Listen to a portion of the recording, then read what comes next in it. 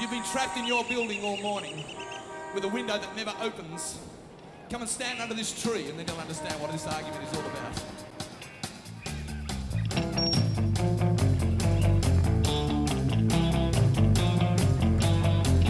Welcome to Comfortable Place on the Couch, a short-run podcast exploring every Midnight Oil album in the year of their Great Circle Tour. My name is Darren Folds, and in the following months, I will be listening to plenty of albums and CDs and EPs and VHS DVDs, videos, all sorts of things, and I'll be doing it from my comfortable couch. And joining me every time will be my good buddy, Robin Harbron. How are you doing tonight, Robin? I'm doing very well, Darren. There was the lightning, there was the thunder. Here in Thunder Bay, the thunder, I saw the lightning. It looked like it hit your house. You know, I installed that Faraday cage, and it's already paying It is paying dividends. off big time. Yep. Right on. You know what I wanted to say? No. I made a point of listening to Blue Sky Mining today on my walk. Oh, yeah? Yeah, just, because it's been a few weeks since I've At been least a having few. it playing constantly. Yeah. And so And you felt about the same about I it. felt about the same. Yeah. I like it, but Yeah. yep, let's listen to something else now. Yeah. Yeah, that's good. We're looking forward Earth, Sun, Moon next, but we just got to get through these live... Some special things. Some special... tonight, Yeah. a very special... Comfortable place on the couch. Yeah. So we're releasing the episodes at a slightly slower rate during our summer. Yes. Yeah. So Yeah. Darren, you went... I was on vacation for a little bit there. Yeah, so you took a and- big road trip. Where? Yeah. Just tell us where you went real quick. We did. We drove to Sault Ste. Marie. Yeah. Then from Sault Ste. Marie, we drove to Toronto, but we went via North Bay so that we could stop at the Screaming Skulls Wow. right by Burke's Falls, which were really cool. Yeah. We went down to Toronto, went up the tower, and we went to Canada's Wonderland, and then we went to Peterborough to visit some friends from there, which is east of Toronto, a few hours, and then we drove to London, Ontario, which is west of Toronto, a couple hours, Yeah. and then we drove back up north. How many kilometers did you put on the car? I don't know. Oh. Yep. I would guess around 4,000. Did anybody sing Sault Ste. Marie when they went through? Unfortunately, no. That's Hey, too you know bad. what, listeners to Comfortable Place on the Couch? Yeah. We didn't include it as a podcast, but we mentioned it in a podcast, and it's available on our show notes. We did like a special one-off kind of thing pretty early on in the Comfortable Place on the Yeah. Couch days. Right after we did our Place Without a Postcard episode, we did like an episode about like... Called Not Comfortable Place on the Couch? That's right. Or Uncomfortable. An uncomfortable. It might have been that, yes. And it features Robin's band's album, Place Without a Computer. So if you haven't checked that out yet and you're into nerdy 80s computer stuff, Or you just and like hearing us talk. you might enjoy listening to this. Check out the show notes for Place Without a Postcard. You'll find the link to it. You can download it and give it a listen. Right on. Thanks, Darren. Sault Ste. Marie. So you know what today is, Robin? It's the last Saturday in July in Thunder Bay. It is. And So, as we're recording this podcast tonight, yes. it's Sunday in Australia. It is Sunday in Australia, and today is the King of the Mountain race. Wow. It's going on. I think it's going on as we speak. It could be happening right now. because It's like it's 8 p.m. Thunder Bay time. Saturday evening here, Yep. so therefore it's about 15 hours Yeah, ahead. sure. That puts us right at like 11 or 11 a.m. Tomorrow. tomorrow. That puts us at 11 a.m. tomorrow In We're Australia. In Australia. Oh, wow. And This is so awesome. they are running up the mountain as we speak. Mountain in the shadow of light. There it is. You wanted that. And the reason we're mentioning this, because we got some business arising from the Blue Sky Mine discussion. As of this moment, Darren, 155 comments on the Facebook thread. On one of the multiple Facebook threads. One of the multiple Facebook threads. This is the one about King of... One of two. Yeah. About whether we hate King of the Mountain or not. I don't think I hate King of the Mountain. Yeah, I don't think I hate it either. It's kind of a catchy song. Yeah. We got into it in Toronto. Oh, yeah. They closed with it. They did. And we were into it. Oh, totally. Yeah. Yeah. But It's not in my top 10.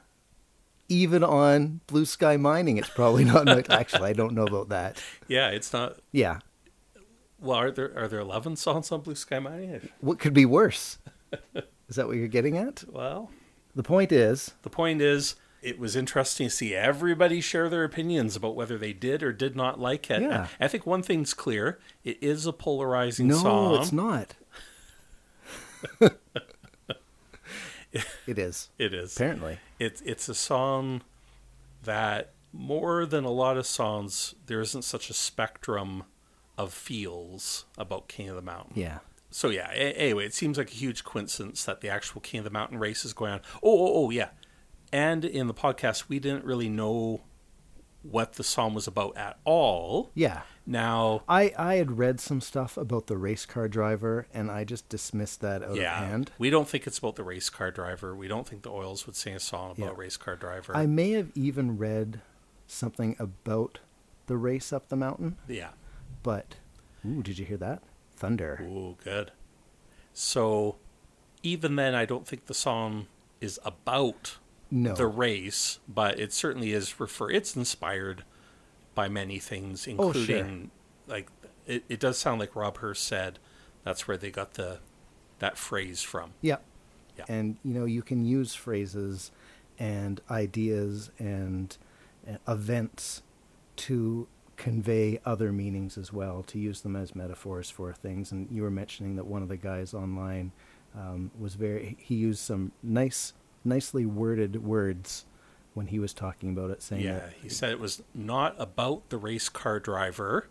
It was referring to the King of the Mountain foot race. Yes, as opposed to necessarily even being about it. Yeah, Just that's right. Not really referring about it. It's referring to it. Yeah. Yep. Anyway, That's good. that song's gotten more than its fair share. Oh boy, has it ever! You try to just spend 5 minutes on a song, and everybody flips out. There's a few other things that we could talk about, too. Okay. Other business arising. And other business arising since last week. What is that? Is that rain? Is this place leaking? No, I think that's the downspout. Wow. Yeah. Yeah. I can really hear that. Let's be quiet and see if the mics pick it up.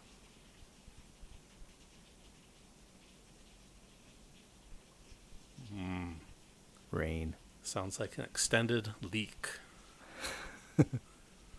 Couple too many pints. Yes, could be. Okay, I got a few things that I want to just mention. I was watching video from the Paris show. Did you see that multicam mix that somebody put together?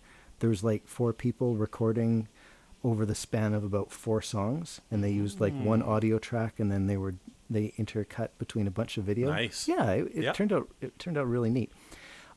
Anyway, they were playing Dead Heart at one point during this multicam mix. Yes. And we were talking about the drum assist. Yeah.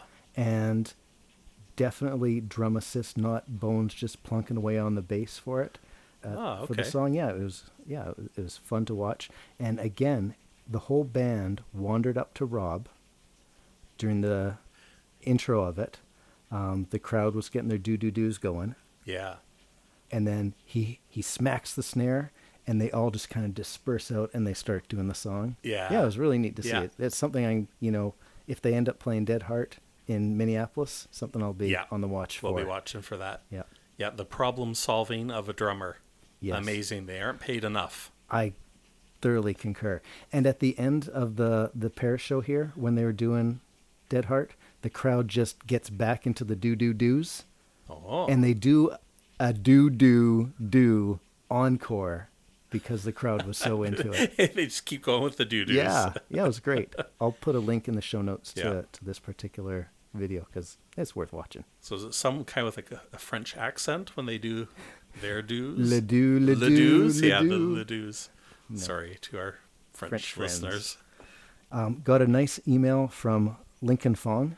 He was listening to the 1098 episode, and he wrote in to give us his thoughts on Superboy taking a plutonium bride. Oh, yeah.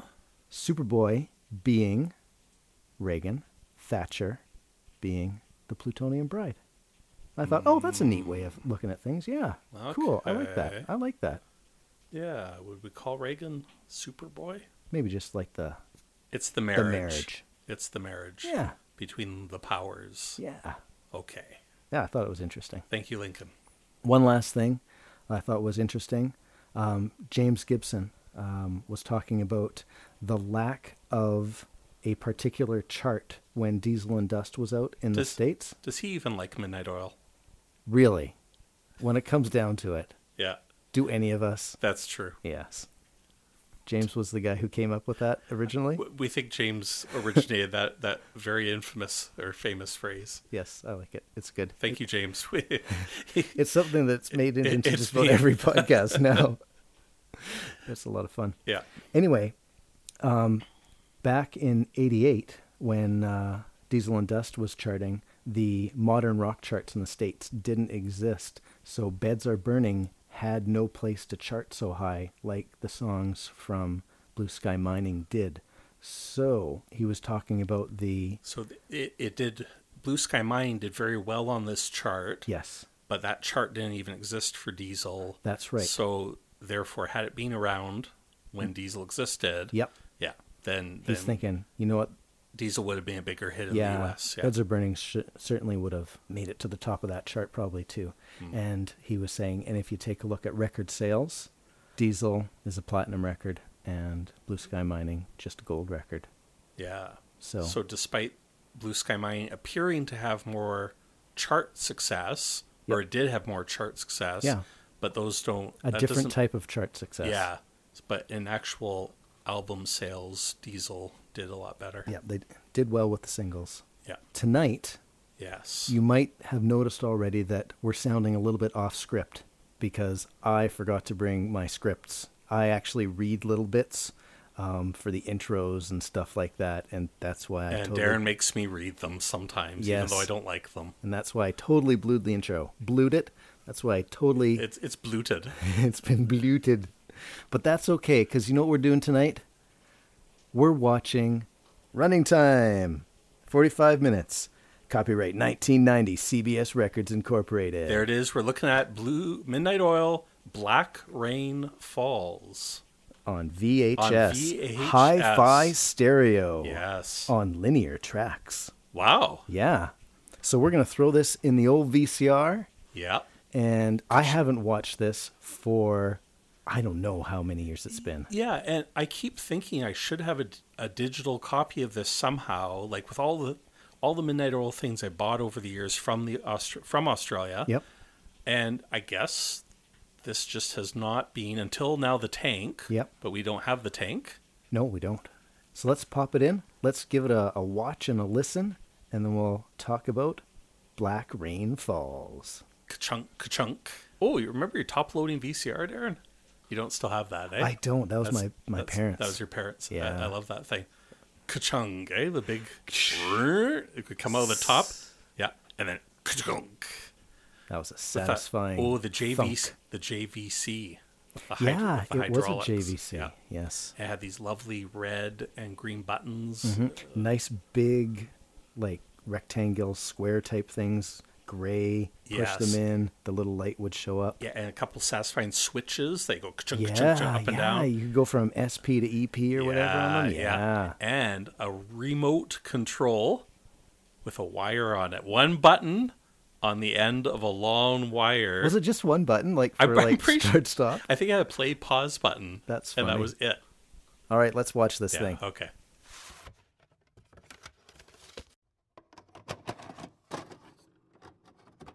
Greetings, New York. This is Midnight Oil. We've decided to play some songs in the street for you today. So, when was the last time you watched Black Rain Falls, do you think? Quite a few years, because I do only have it on VHS. I remember watching it with my kids at least once. Yeah. But for all I know, that could be a decade now. I don't know. I've been a dad for like 20 years now, and it's all just kind of compressed time. I would be surprised if I hadn't watched this video while I've been living in this house. I've been living in this house for 15 years now. Yeah. I also wouldn't be surprised if I'd only watched this video once since I've been living in this house. So it could be like a decade and a half old since I've watched it. Since you last watched it. It's been a few years at the very least. Yeah. Yeah. There's a few things that I was looking forward to seeing again that were kind of seared into my brain. Yes. Moments from this video. So those were good. Some of them were actually a little bit different. I remember them a little bit differently. Funny how our minds work. Eh? I know, eh? There's no such thing as a reliable narrator. So, a little bit of background about the video. Yeah, okay. So, did we actually say Black Rain Falls? Have we even used that phrase? Yeah, this video is called Black Rain Falls, released in 1990, just shortly after Blue Sky Mining. Yep. Darren and I were in high school. So this is when we were kind of really getting into the oils. And my girlfriend at the time had started this environmental club at high school. So Robin had to be part of it. So I had to be in it. And I joined it too. And that meant I had to drag Darren into it, right? Yep. And we were called Students for the Future. SFTF. Yes. And our number one thing was trying to recycle pop cans. Was that what that was like... For me, the number one thing was making corny videos and getting out of class so I could show the videos in other people's classes. Okay, well, yeah, because I thought the pop can thing was pretty lame, yes, we made up this idea that we would make a video about environment stuff. Yep. And show it to the classrooms. That's right. And they let us do that. So we put together this half-hour ridiculous video. I think so. And it was kind of patterned after like Much Music MTV type thing, right? We had like these VJs who would kind of preach at you about the environment. At least a bit of it. Yeah. It was kind of just patchwork of little clips we put together. That's true. It was more than just that. And so before this, Darren and I had gained some notoriety for putting videos together in the 80s in our high school. For various projects and stuff. Whenever we had to like do a presentation in front of the class, we'd make a video out of it instead. Yeah, and back then our method of editing videos was having two VCRs hooked together with really dodgy cables. Yep. And then we hooked our Amiga computer in, which happened to output actual composite video that a VCR could record, and we would put together little slideshows with and stuff, and it blew everyone away. It's horrible to look at now, if any of it even existed. We were making these videos, and we did a video presentation that we could show in classrooms. Yeah, we would roll for Students for the Future. Yeah, we'd roll the TV set and the VCR in, the great big CRT on the stand into each classroom, and all the kids had to listen to us. And they had to watch what we did. Watch our dumb video. And it was another excuse to slip Midnight Oil stuff in there. Yes, so that's right. That's why we're bringing this up. Yeah. Is because Black Rain Falls, we used a lot of footage from it. I think so, yeah. Yeah, like that whole, at the end, the Antarctica bit, and the whole, I think all of River Runs Red. Probably. We showed. I think so too, yeah. We kind of did that as the Much Music kind of part of that clip. Yeah. And so some other goofy things, just because some people seem to enjoy Darren and I just talking about stupid things. They wouldn't be listening if they didn't. Darren had a made-up superhero called Enviroman. Yeah. And so it was him like leaping about the hallways. Prancing about the around the hallways of our high school. Yeah. And I would tell people not to recycle their cans. Yeah, to not litter and to recycle. Yep. And I had a body double, wasn't I? Oh, yeah, that's right, because there was Darren, and then there was Enviroman, and then they appeared in the same... Yeah, in the same clip, so we were cutting back and forth between... Darren arguing with himself. Yeah, and I had to put on your costume and, like, be your arm pointing at something. I think so. Another one, we had I want to say game show, but not a game. We had Reach for the Top. How would you describe that? Yeah. Quiz... Yeah, quiz show. A high school quiz show. Where high schools would face off against one another. And Darren was... Oh, yeah. Right? Yes, I'm remembering this now. So now I was on the Reach for the Top You were team. on the real Reach for the Top show. Yep. And the host of it every week was a guy named Ron Bottas. Yes. And I don't know why, but we started calling him Ron Bottasopoulos. Right? Yeah, Bottas was just his showbiz name. Yeah, his real name. So we had a lot of Greek friends Yeah. in high school, or like a family of Greek friends yeah. in high school. And I guess that's why we thought adding was funny. Sopolis to the end of everything was funny. So Darren got to be Ron Bottasopoulos I did. in our made-up environmental quiz show for the sake of, Yeah, of that's this, right. That's right. Now, am I correct that we also did a bizarre cover of It's Not Easy Being Green? Yeah. Now, had anybody else... We weren't the first. Are you thinking we were the first to like misappropriate Kermit the Frog for an environmental message? I'm not saying we were. I'm just saying it was 1990. Yeah. And now that seems so ubiquitous, of Yeah. course. Everybody's... Yeah. It's Not Easy Being I Green. forgot about that too. Yeah. So anyway, that was Students for the Future. The take home is that we got to play Midnight Oil in everybody's class, every classroom in the high school, and we got like days off of school because of this. It was great. What a scheme. What a scheme. How about a little bit of background as far as what this concert was all about? Yeah, it's kind of explained in the video, but that they got this idea, and it kind of went through a few hands, didn't it? I think so, yeah. Even the record label exec. Yeah, reading Dodson's book there, there's a few people who had ideas and inputs and made it happen and took credit for it. So we can be kind of cynical that this was a very set up, orchestrated thing. Oh yeah, this was the record company wanted to promote the Oils through this. Yeah. Yeah. And the Oils say, hey, okay, that's fine, and we can do our thing. Yeah. Yeah. So they had a warehouse that they were practicing some of the songs in.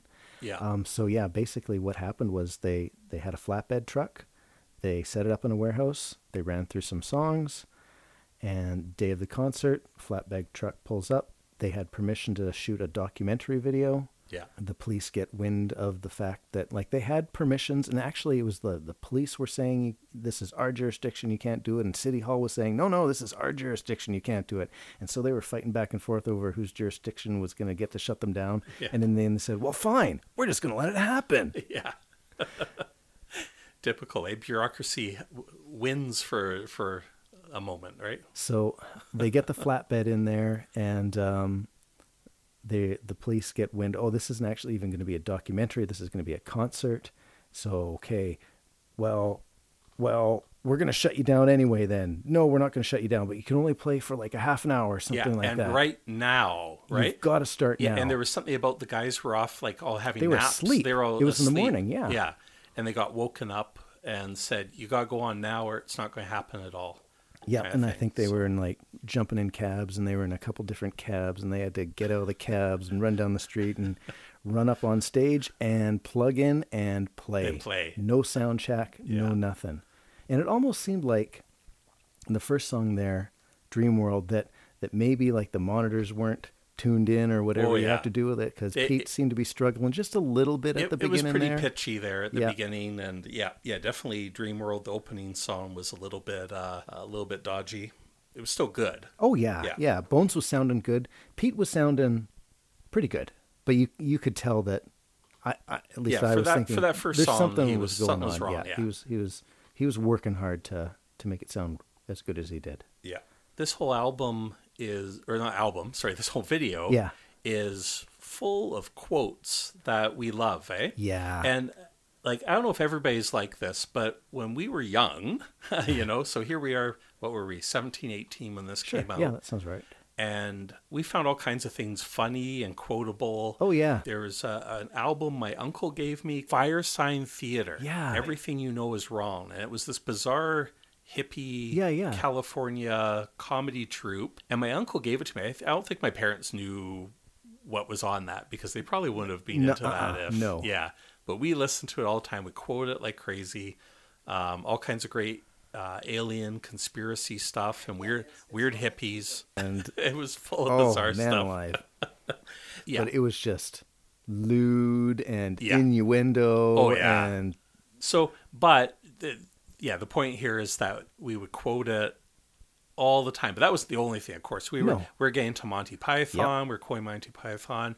But kind of bizarrely, this came along, Black Rain Falls, And there are all kinds of quotable bits in Yeah. it, too. Do you want to do quotable bits now or as they come along in the songs? Yeah, I guess we'll mostly deal with them, but just even the intro, Pete gives an intro at the beginning of the song. They're putting up that big banner that says, Midnight Oil makes us dance, Exxon Oil makes us sick. Yeah. And he's just doing his things like, let's dance while we think about it. Yeah, right? exactly. Just like even that one.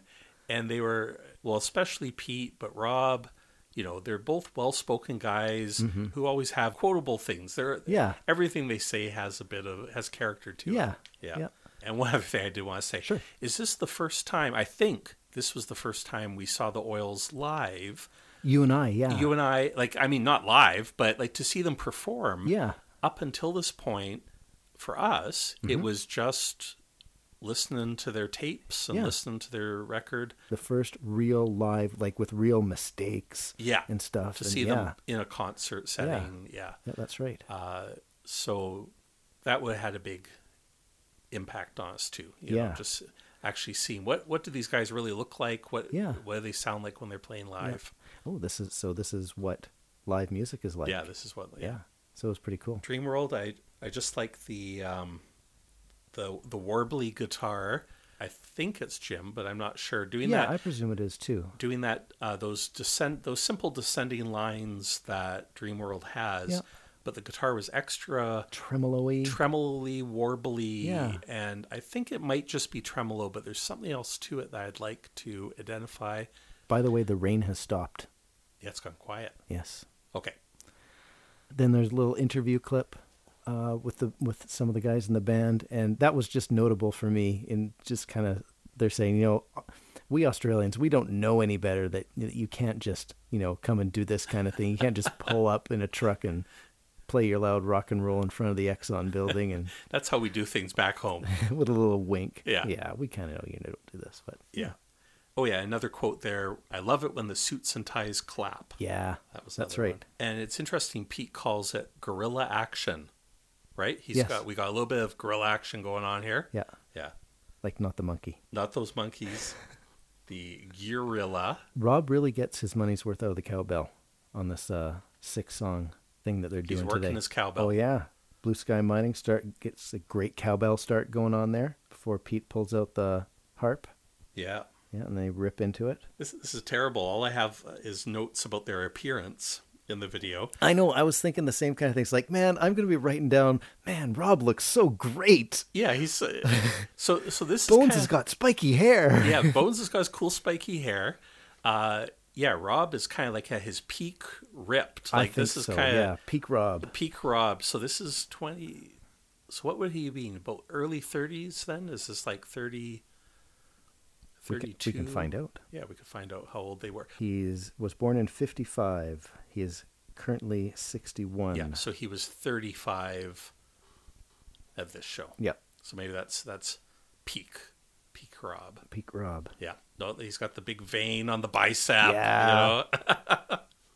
Okay, and this has bugged me for 27 years. Okay. That hair on Peter Garrett's ear. Yep. What's with that? In my mind, has everybody seen this? It was like a 9-inch piece of hair floating out of his ear. So I'm glad to see it. It's like maybe an inch or two. It's only 2 Oh yeah, no, I remember talking for hours about this hair. About that hair. Does he not know that he's got this hair growing out of his ear? It's really long. Like, how many months have you not noticed that there? Yeah, so I don't know if we can get a screen cap of that and put that in the show notes or whatever. But just Google Peter Garrett ear hair. Yeah, ear hair. And you'll see, especially during Blue Sky Mining, but it shows up throughout the video, his right ear, and there's just this big old hair growing. Like, you are so disrespectful to the band. Do you even like Midnight Oil? Yeah. Man, you're just trying to... You're not allowed to have those kind of opinions. No. And Jim is doing some funny little dances in here. He's really into it. And it's exciting to see, like... I always think of Jim as being the nerd of the band, like I'm the nerd, and you're the nerd. So I think I feel anyway, a kinship with Jim, and so when he dances awkwardly, in a different way than well, Pete obviously famously dances awkwardly, but Jim does these little dances. And hey, can we just talk about Jim holds his guitar pick, his plectrum, in an odd way. Have you ever noticed he really his wrist. See, I don't do picks the right way anyway because of my stupid arm. Yeah, you've got. I can't hold it and pluck properly, so I'm always holding my pick stupid. Okay. Yeah. Yeah. By Darren's stupid arm, he means that his right wrist. My ulna and my radius they're not fused, but it's like they're fused. And most people, if you put your hands in front of you, like you're praying or something like that, and then you pretend like you're opening a book. Yes. My left hand, I can put my like you flat, can't, but you I can't can't put your right hand I can't flat. turn it more than 45 degrees. Yeah. So you've got a limited range of motion on your right arm. I cannot hold a spoon properly in my right hand and get it to my mouth without sticking my elbow way out there. And so when I end up strumming the guitar, I'm holding my pick wrong. So does Jim hold his pick wrong? Well, no, I'm not going to call it wrong. Yeah, it's just differently. Yeah, it's different. I don't know anybody else who holds the pick like him, and he doesn't use he seems to rarely use his wrist while he strums. It kind of comes from his elbow more or something. Oh, good. I'm glad. Yeah. So because that's something I have in common with Well, so he's kind of like you. Yeah, because I strum from my elbow. Yeah. Let's not talk about the song, but you noticed that guy standing by the lamppost who looked like Rick Ocasek from the Cars? Yeah. He's got the sunglasses at that one point. That's right. And I was thinking, I don't remember the fella's name, but he's a reporter or a writer for Rolling Stone magazine. Yeah, that Rolling Stone guy who loves the oils, and whenever they're in the States, he meets up with them. Yeah. So maybe that's him, eh? I was wondering, is that guy? It looks like it could be him. Yeah. Who knows? Yeah, and this video is full, they've got these thousands of people, New Yorkers all the crowd there. Shots. And they do a lot of crowd shots during it. Mm-hmm. And there's certain people that just are so distinct looking and just kind of stand out. Yep. And so I'm always reminded, like when I watch this video again, even if it's been 10 years or whatever, I remember all these different people. Yep. Yeah, it's interesting. You wonder, what happened to all these people? Yeah. And do they even get a copy of the video? They just kind of wandered out, saw the show, and went on with their life? Do they know Midnight Oil? Did they know they ended up in the video? Yeah. And yeah, it's interesting. Then there's another Greenpeace conference. Yep. And Pete's saying something, they want to move outside of simple entertainment. Mm-hmm. Then they're cutting to all this footage of the destruction. Oh, yeah, I guess we didn't actually say they pulled up the truck in front of the Exxon oil building. Did we see this even? No, we didn't say that yet. Yeah, and this has kind of prompted the Exxon Valdez, the Exxon Valdez. It was a big oil tanker that wrecked. Yeah, I was going to say that leaked. That wrecked. Spilled its oil up around Alaska. And Exxon Oil did the bare minimum that was required of them and left. And took as long as they could. Yeah, they dragged their feet. They were as not good about it as they could possibly be, it seems. And the government didn't do all that much, or maybe couldn't, or whatever, to force them to clean up more. So, in a way, this whole protest concert was kind of like a public shaming of Exxon, and kind of and they point out that this happened to Exxon, but it could be anything. Yeah, that's right. So there's a bigger picture thing here too. It's that's right. Yeah. They made a good point of saying that too. Yes, this happened to Exxon, but I think Rob even said that they were using the Exxon Valdez as a metaphor. No, Pete was saying that as a metaphor for what's going on in the world today. Yeah, this is the all whole this world. stuff is happening. Yeah. And we chose the Exxon in front of the Exxon building, and Exxon, not because we attribute any special or particular blame to that corporation, but because the spill of oil in Prince William Sound some 15 months ago from the Exxon Valdez, and the whole history of what happened since that period of time, for us was a perfect image and a metaphor for what's going on right around the world, in our own country, in Europe, in the third world, and here. And there are things that we think are so important that they have to be said, and we wanted to say it, and we said it today, and the best way that we could say it was with song. And then, so you see the footage, and there's this one where, they're pulling these birds, dead birds, coated in oil out, and maybe even like a little I don't know if it was like I want to say a walrus, but a little A seal. seal, yeah. Yeah, pull a seal out and walrus. The Alaskan walrus, eh? A little one. Yeah, a little one. Oh, and I liked how they said the oil spillers, referring to I didn't catch Exxon. Yeah, that. there was a little like reference. We were seeing there in front of the oil spillers or Okay, something. yeah. Yeah, and kind of interesting play on the oils again, just like that sign as well. That midnight oil makes us dance. Just let me drink my water. Instant karma. 20 minutes of practice in the shed and then out on the street. Yeah. And I love the choppy guitars on this, and what am I trying to say? The rhythm. Yeah, because Martin's got the real chop going on. Yeah, and then Jim's got like the syncopated kind of thing going on his guitar. Yeah, this is a good video to watch because, well, this was the first time we were able to watch them playing, and so we can say, oh, Martin's doing this on the guitar, Jim's doing this on the guitar. We can hear different guitar things happen on, but sometimes it's difficult to pull it apart in your head when you're just listening to it, or at least it was for me. Yeah. But to see this kind of stuff up on the flatbed, it's like, oh, okay, this is how they kind of divide the duties. Yeah. Yeah. Yeah, that interplay between two guitars. What do you think of Rob's performance on this one? Oh, that drum fill in the first verse there. Yeah, I think he does it twice, but especially the first one.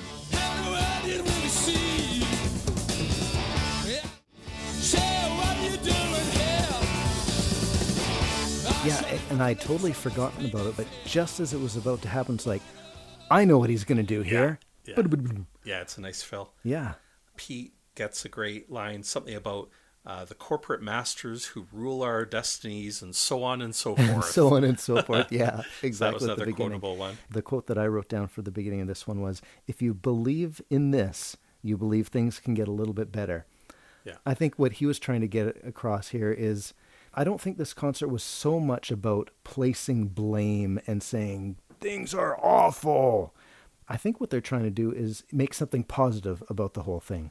So you can if you believe in this, you believe that things can get better. Yeah. Yeah. Well, and I guess in a way he's saying that they must. If you do believe in karma, you must believe this is going to come around.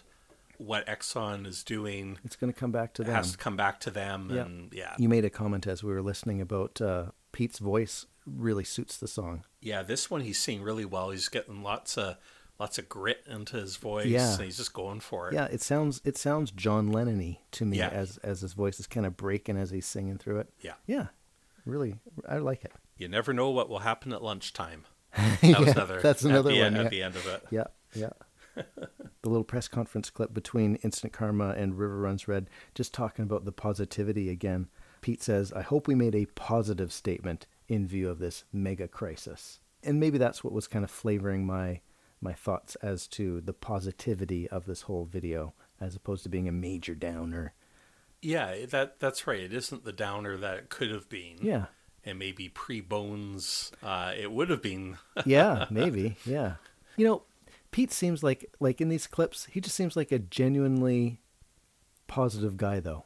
Yeah. You know, like, yeah, there's this awful stuff. And you know, there's like, you hear him mutter under his breath at the end when there's, you were calling it the Greenpeace sermon at the end. Yeah, yeah. You know, that's despicable, or a disgrace, or something like that. You know, so he gets that stuff in there. But generally, he's got bright eyes and a smile, and he's delivering things in a upbeat.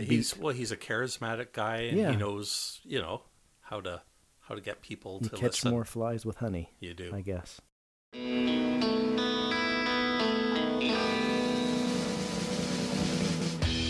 Into River Runs Red. Yeah, I love how they catch Rob at his drum kit, kind of like leaning down towards the camera, and he's talking about, you know, this one's for Captain Hazelwood, or if we had known, Captain Hazelwood was drunk, it was we going might to have run his ship renamed it. aground. Yeah, Ocean Runs Black. We're changing the words for today. Yeah, that's right. Yeah. Jim's still got that tremolo type thing going on with his guitar here. Yeah. The recording on Blue Sky Mining, is his guitar as warbly as it is? Yeah, I don't think so. I think he kind of played it up more for both of these. Yeah, it sounds good. Yeah.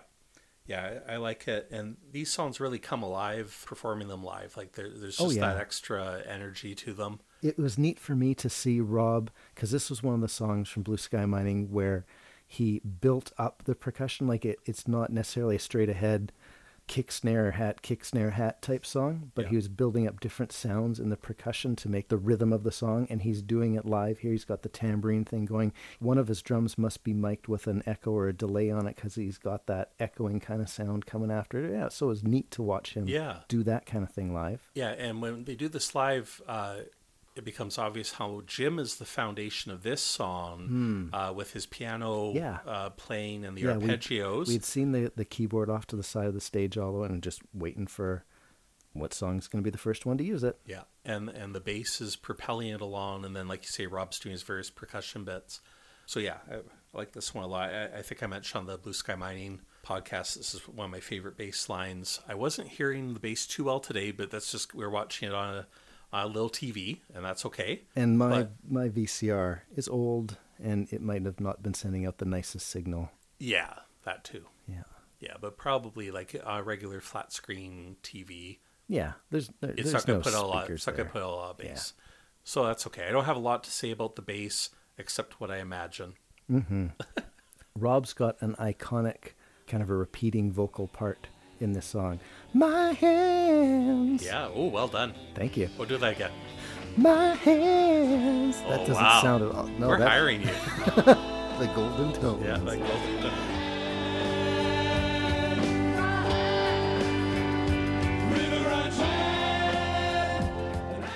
Guys, if Bones ever gets sick or something like that. No, Rob. I don't want to. I want to be in you the band with Bo? Rob. Oh, I want to tour with Rob. Okay, and just watch what he does and learn from him. Can I be his understudy? You could just be his drum technician. Then you get to sit next to him all night. Swing that microphone mic out. in. That'd be great. Yeah. I'd do that for a tour. So I think by this point in the concert, Pete was doing really well with the vocals. Mm-hmm. Like I think he gave a really good performance at this show. Yeah. Yeah. Then there's another little interview with some of the New Yorkers' responses.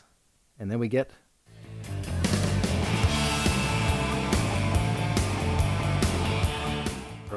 Progress, yeah. And again, Pete has some good lines. If you're trapped in a building all morning with a window with windows that won't open, come on down on here, stand under a tree, and you'll know what we're talking about. Yeah, something like that. That's another one of those lines. For Progress, I'd have to see some of the old versions with Giffo playing this live, but it seems that they really did pick this up live from Species. The tempo. Yeah, the tempo, yeah. Progress was the only song that was kind of slow on Species Diseases. It wasn't slow. No, it wasn't. But it was lacking something, and they really picked it up here.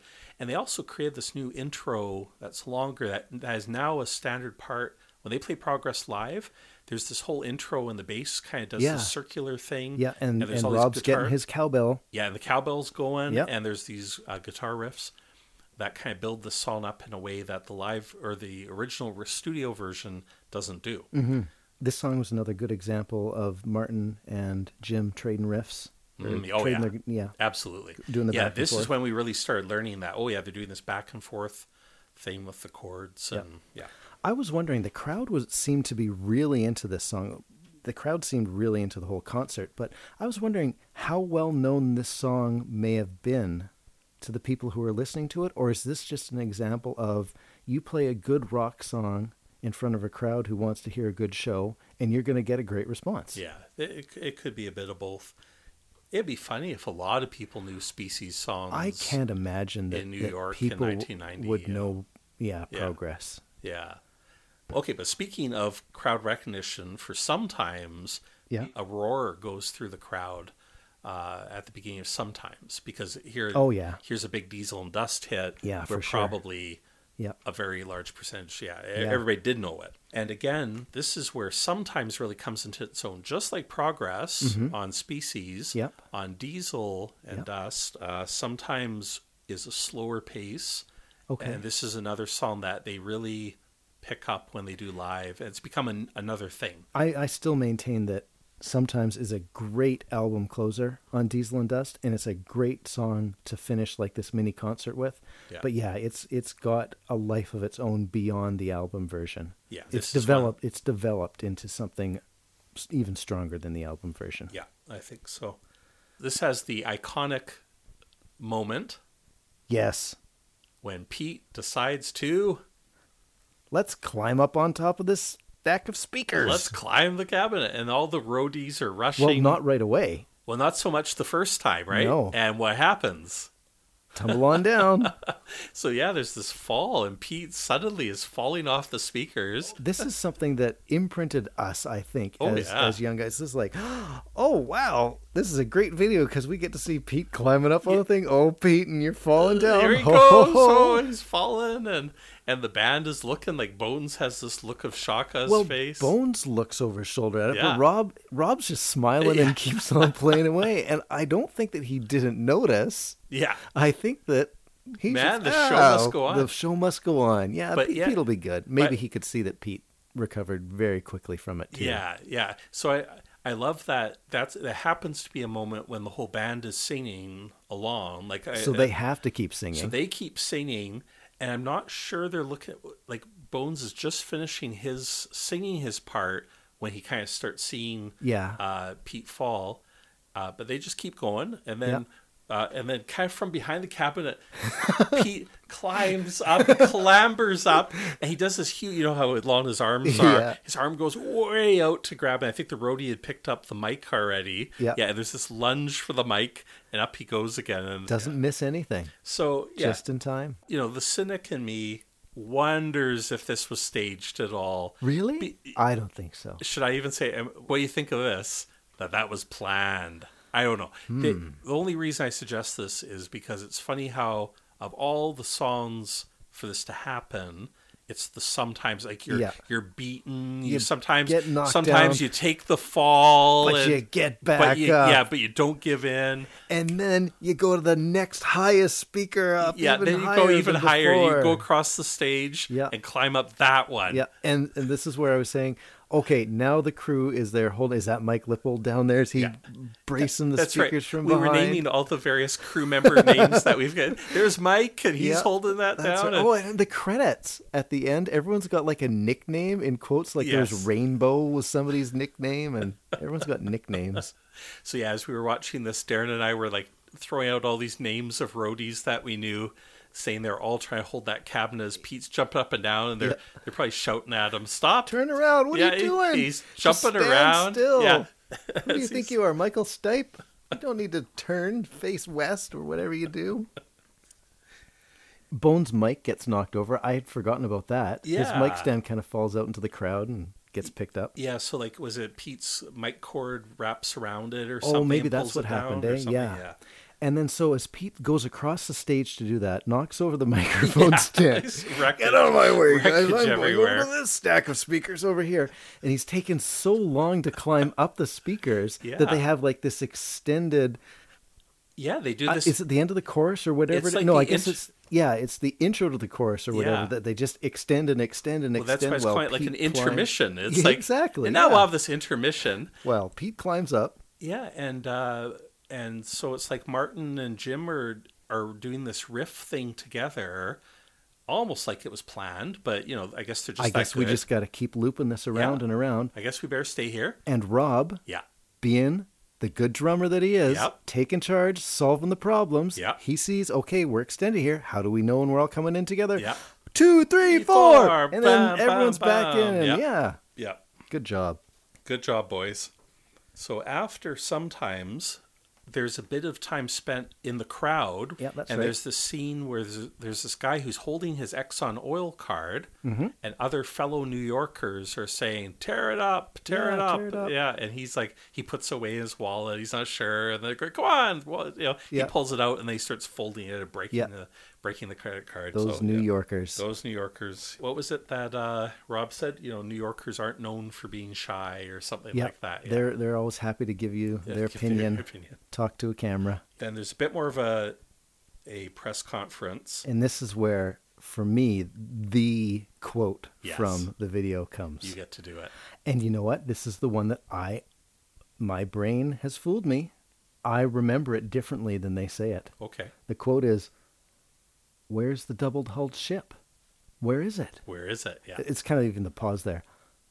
Look around. Where is it? And that's kind of the fun that we used to get out of it, is the pause, look around, where is it?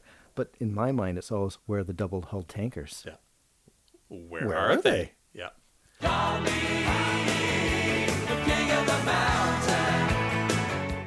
And because we haven't had enough of King of the Mountain, I had forgotten so had I, that there's this King of the Mountain thrown in. I guess they were thinking, man, we haven't put enough music in this video.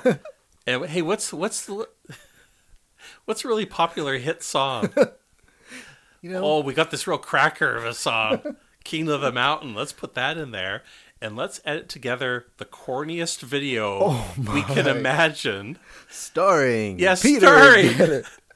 So the video, super contrived, shows each individual band member and pops their name up on the screen, right? Yeah. Isn't that? And yeah, is it just on this, like on the videotape for Black Rain Falls, or like does it do that?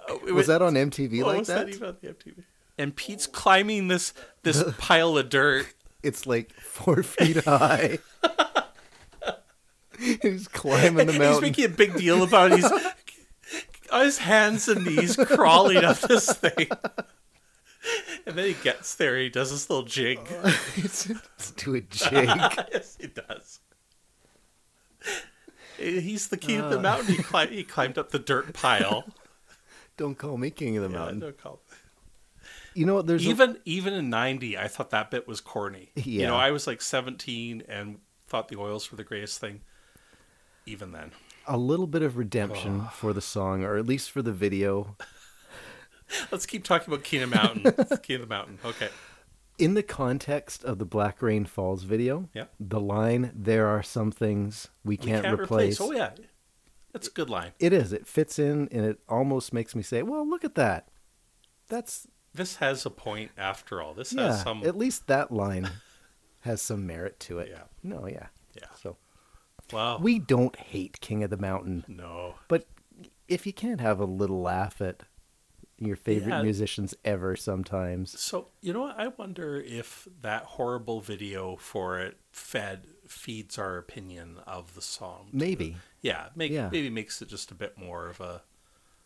And as we stop watching the video and sit down to record this bit, we pop on Facebook and find out, there's been like 35 replies to a comment on the King of the Mountain thread on the Facebook group. That's right. I was saying it was 155 comments on the King of the Mountain thread. Yep. That's right. Then Andrew, our good buddy Andrew Shakespeare, makes another comment. Oh, hey, did we mention everybody? We didn't yet. Oh, okay. Well, we'll do that soon. We'll do that next. Andrew Shakespeare makes another comment, and somebody, blah, blah, blah.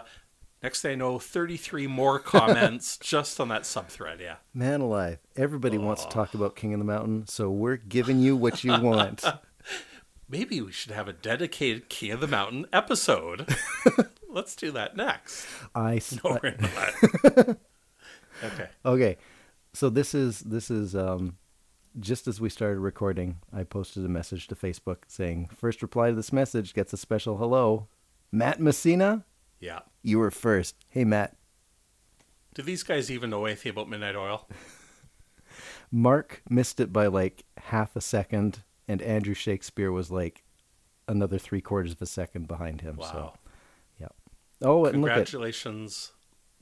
Graham missed out by like 3 minutes, and then the thread went dead. Okay. Hi, guys. Hey there. Thanks for your support. You know what's fun? Just hanging out. Like, it's been fun doing these podcasts. Yeah. But I like hanging out. Like, there's not much that Facebook has to offer me these days. Yeah. But yeah, I like checking the group and seeing the discussions, and yeah, it's been a lot of fun. Yeah, it has been. It's been a really good year for Midnight Oil stuff. It has been. And it's only July. Yes.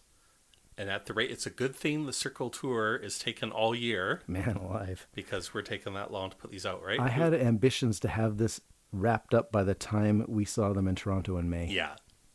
That ain't happening. What was I thinking? That did not happen. What were you thinking?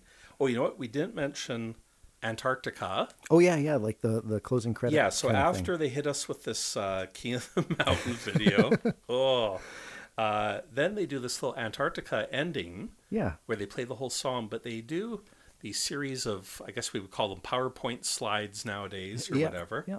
Oh, Siri thought I talked to her. Hey, Siri's. Sorry, I couldn't find anything called pulp.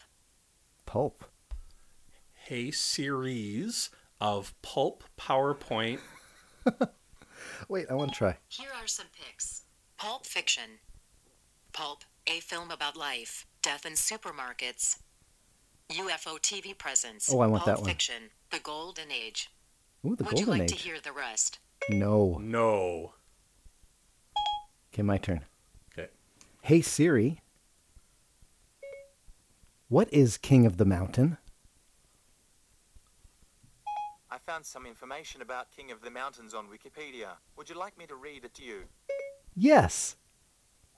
The King of the Mountains is the title given to the best climber in a cycling road race, usually and officially known as the Mountains Classification. For women's cycle racing, a similar term, Queen of the Mountains, is used, while the title may be given to the rider who achieves the highest position over several designated climbs in a single-day road race. Okay, that's It's more enough, Siri. usually applied to stage races Okay, where stop. points are accumulated over the duration of the whole race.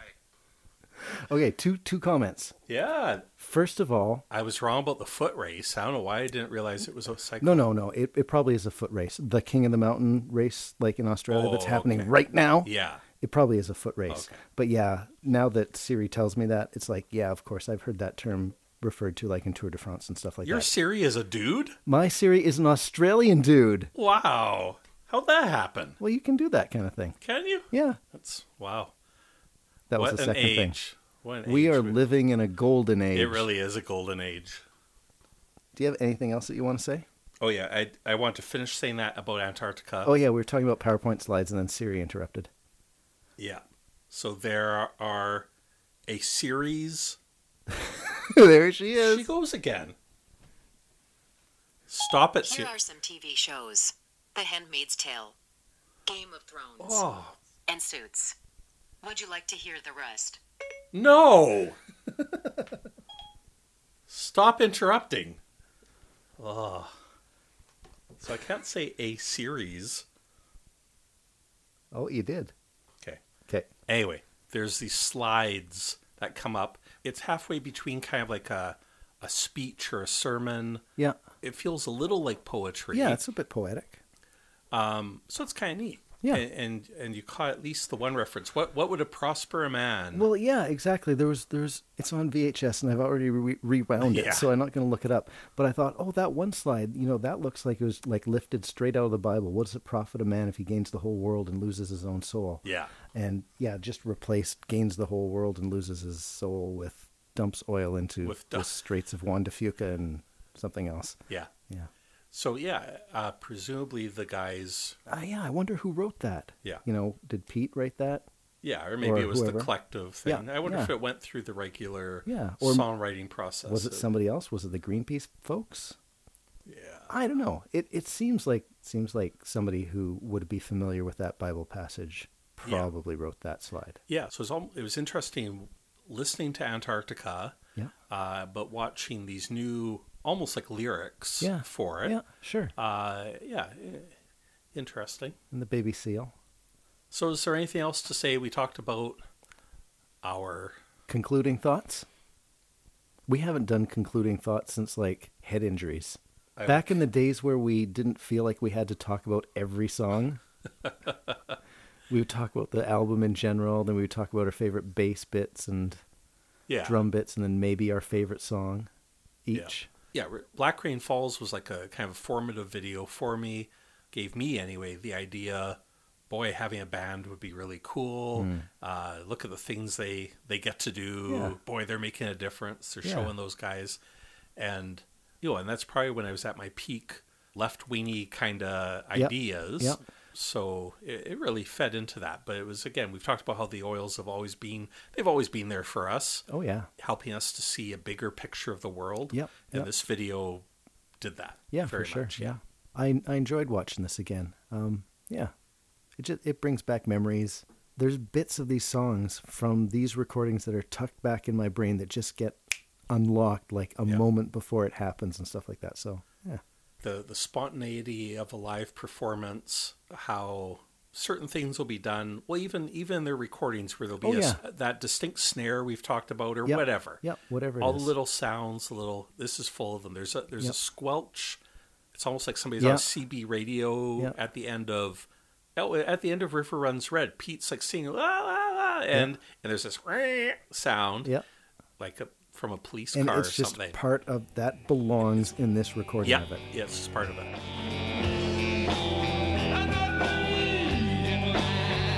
And with that, it's time to rewind. Please be kind and rewind your VHS tape. Put it back into the little cardboard box that it belongs into. And